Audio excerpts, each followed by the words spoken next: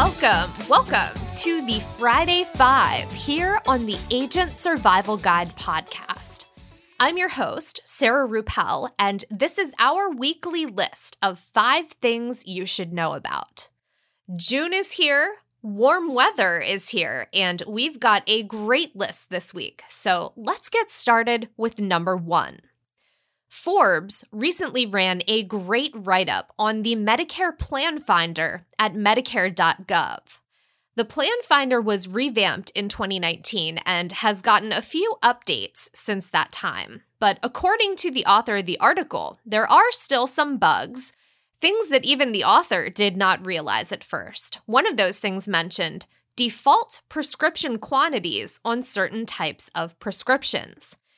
If you've wondered about certain aspects of the Plan Finder, maybe some of those issues you've been wondering about have been addressed in this article. It was a fascinating read, so I recommend taking a look at that and being aware of the potential bugs and limitations outlined there.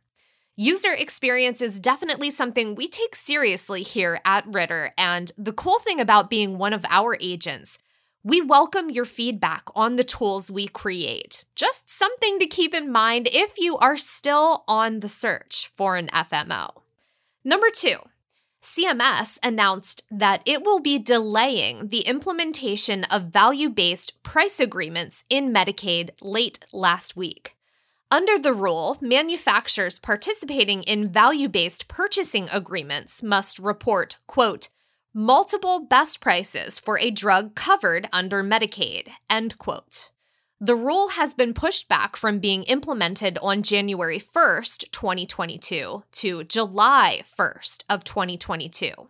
The main concern in the delay, making sure that resources are not prematurely taken away from the pandemic effort. CMS said, quote, given the current need to devote resources to the public health emergency relating to COVID-19 that has been in effect and will likely remain in effect through 2021, end quote. Also, in the Fierce Healthcare write-up about the proposed rule, pushing back U.S. territories' participation in the Medicaid drug program from April 1st, 2022 to April 1st, 2024. COVID-19 was cited as a reason for the delay on implementation for that program as well. Number 3, this is a shorter news piece, but worth mentioning as it involves Amazon and our industry, and anything that Amazon potentially plans to do in any industry is news. This one concerns Amazon and the pharmacy industry.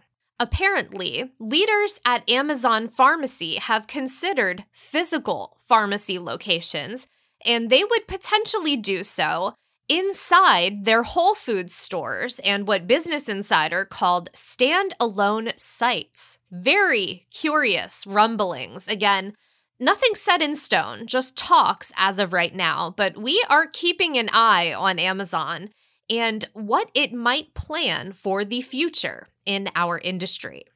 Number 4, as more and more of the population becomes vaccinated, COVID-19 cases are going down in many areas, and travel is starting to be a thing again. Since we haven't been able to do that in a while, our next piece is from our very own Medicareful Living blog, and it is a great article to post on your social media.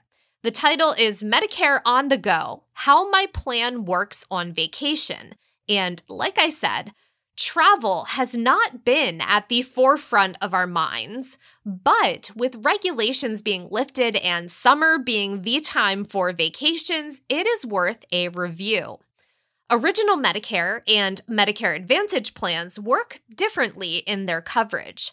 Most notably, of course, Medicare Advantage operates on a network system that limits where beneficiaries receive care in order to maintain costs.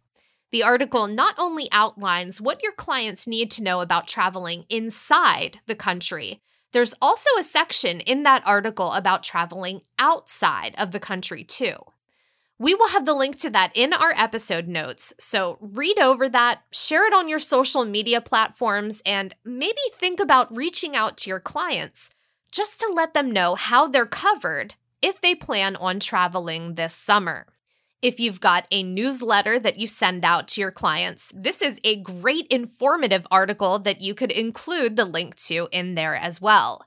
Just some ideas to give your clients something of value as they're making plans to get back out there and start traveling again. Number 5. So far, no updates on Instagram and the ability to hide likes on any of my accounts. Not sure if any of you are seeing that yet. It did take me a few months to get the updated Facebook layout, so really all bets are off on when that update will get pushed. But interestingly enough, Twitter has had quite the flurry of news in the past week. It looks like their premium subscription, Twitter Blue, is coming soon. Info about it appeared on the App Store notes and was captured in a cached Google search result. Nothing official on that yet, but that news is likely coming soon. On the verification front, Twitter has opened submissions back up again after temporarily closing submissions for that little blue check mark. Turns out they were flooded with requests and shut down the submissions to work through the backlog. That has all been completed, and you can now submit your request for verification again, although I should point out there are requirements involved in that. And then finally, Twitter did officially announce a tiered labeling system for tweets. Get the Latest is the label for the first tier. Second tier tweets will be labeled with Stay Informed, and then the third tier is Misleading. The second tier label is for info that may be factually incomplete or factually misleading, not to be confused with the third tier that is reserved for disinformation, unsubstantiated claims, and hoax, which if you've been on Twitter, you know that happens frequently and can trend quickly. We'll be linking to write-ups on all of that Twitter info in our episode notes.